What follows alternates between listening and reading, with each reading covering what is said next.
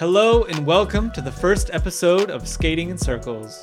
I'm your host, Maxwell Frank, and this is a distance skateboarding podcast. Distance skateboarding, also known as long distance pushing, long distance pumping, is a pretty niche sport, and as such, it doesn't really have a set definition, although I'll do my best to define it in this episode. The plan is to bring on guests and do interviews with people from all over the scene. However, for this introduction, it'll just be me, and I'll just be going over a few things. Namely, what is distance skateboarding? But also, why am I doing this? And then I'll go more in depth on what this is. And lastly, I'll tell you who I am and where I come from. So what is distance skateboarding? Well, riding any amount of distance on a skateboard can be considered distance skateboarding. Think about skateboarding as transportation. But it's also an endurance sport in many ways. So cross-country skateboarding would be sort of the other end of that spectrum. And it doesn't necessarily matter what kind of setup you have, what kind of board you're riding, how far you're going, or how fast. However, that being said, distance setups are typically long boards, meaning a long skateboard, so the wheelbase distance from the front wheels to the back wheels is longer than the average skateboard. These boards are rigged up with pretty big wheels between 70 and 100 millimeters, and the trucks are dialed in for pumping typically. The sport originated in the United States, but it has worldwide representation.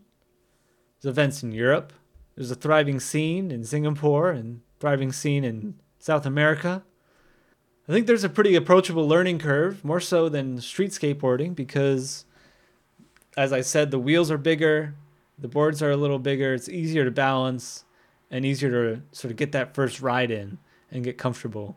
I think on a street skateboard, it's easier to get hung up and the balance is a little trickier.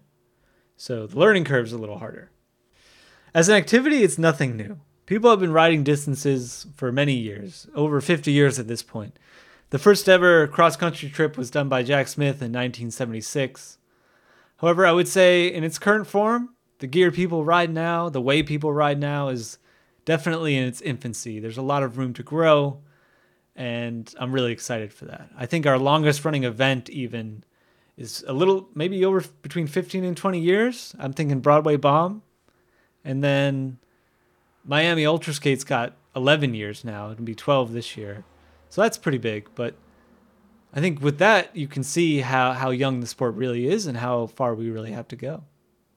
So really exciting time for distance skateboarding.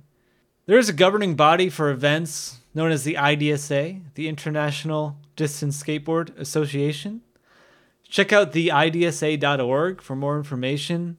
You can become a member, you can enter events, and have a lot of fun. So definitely check that out.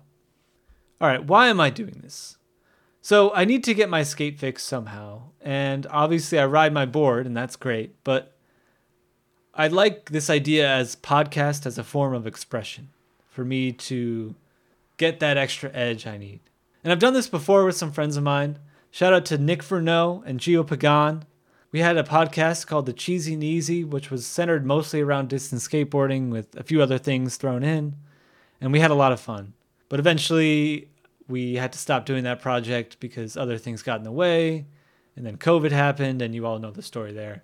I would also say coverage for distance skateboarding isn't necessarily lacking, but there's not a ton of it. There are definitely people doing it, and that's awesome, but I might as well try to contribute as best I can. And that's what this is. This is my contribution in the form of a talk show. The goal really is to show how each member has the potential, though, to contribute themselves equally. I don't think you need to be a super athlete to make a difference. I think everyone here, everyone in the LDP distance skateboarding community has a story. So yeah, we'll be doing interviews, we'll be doing event coverage, going over topics like nutrition, motivation, technical talk, right? Gear, physics. What kind of physique should you be after? Is there a form you should have when you push? And then cross training. What do you do when you can't skate? Is there another activity you can do that will help prepare you for an event? Or should you be doing that in conjunction with your riding?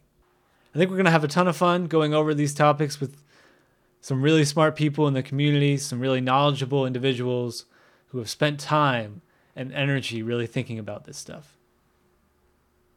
So who am I? My name, as I said, is Maxwell Frank. You can call me Max. I live up in northeastern United States in a state called Maine, and I'm 30 years old. I work from home as a software engineer, and I've been skateboarding for about 20 years. So I got a Tony Hawk skateboard for Christmas. Me and my brother and I and my friends, we'd ride around, hopping off stairs, doing kick flips and all that. It was a lot of fun. Still like to pick up the board from time to time, play a little game of skate with the bro. I always win, of course.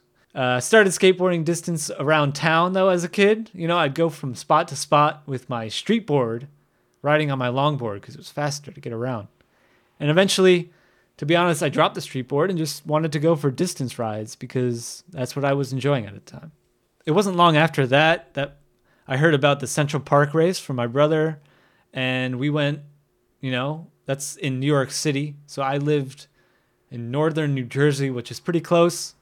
So we take the train into New York City, go to the Central Park race. This was in 2008. That was my first ever LDP distance skate race. And that race is still going on this year. This is June 17th, I think, in 2023. So really cool to see. I've gone to Miami Ultra Skate a total of 8 times. That's probably my favorite event. I love the 24-hour, just brutal, all-you-can-skate festival of pain.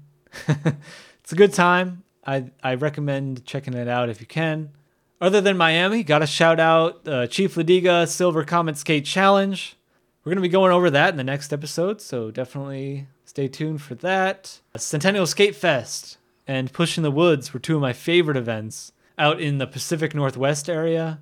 Broadway Bomb, that's another legendary one that if you haven't gotten to and you have the opportunity, you definitely need to check that out. It's just, you're with a mob of people skating through town, skating through, not any town, you're skating through New York City, and it's just wild. Cars everywhere, running lights, right? Having a ton of fun. It's wild. Definitely check it out if you can. It's not as scary as it may sound as long as you stay with the pack. If you're trying to win, good luck. That's going to be scary. And there's so many other events popping up every day. Really cool to see how thriving the scene has become. Something like UK Ultra Skate is new this year. So if you're in the area, check that out. I think it's happening just southeast of London. So it should be pretty easy to get to if either by train or plane. I know I'm going to try and get out there next year. So that'll be really fun. A few closing thoughts for this first episode. Next up, we have Carlos Montalvo coming on the show. He's the organizer for the Chief Ladiga Silver Comet Skate Challenge. And he's going to tell us all about how it went this year, what happened, and what's going to happen next year, maybe some history. It's going to be great. I think you guys are going to really enjoy it. Some legendary things happened this year at Ladiga, and you're going to want to know all about it. After that, talking with my friend Joe Burnham from Burning Spider Stoke Company out in Kansas City. This man is full of stoke. He has no shortage. You're going to see just that in that episode. And then my friend Jeremiah Pascu. I've known him for over 10 years at this point. He's an ultra skater. He's a family man. He's an OG in the scene. I think you guys are going to really enjoy that conversation and really enjoy the show. So thank you for tuning in to the first episode of Skating in Circles. I've been Max Frank, and you've all been wonderful.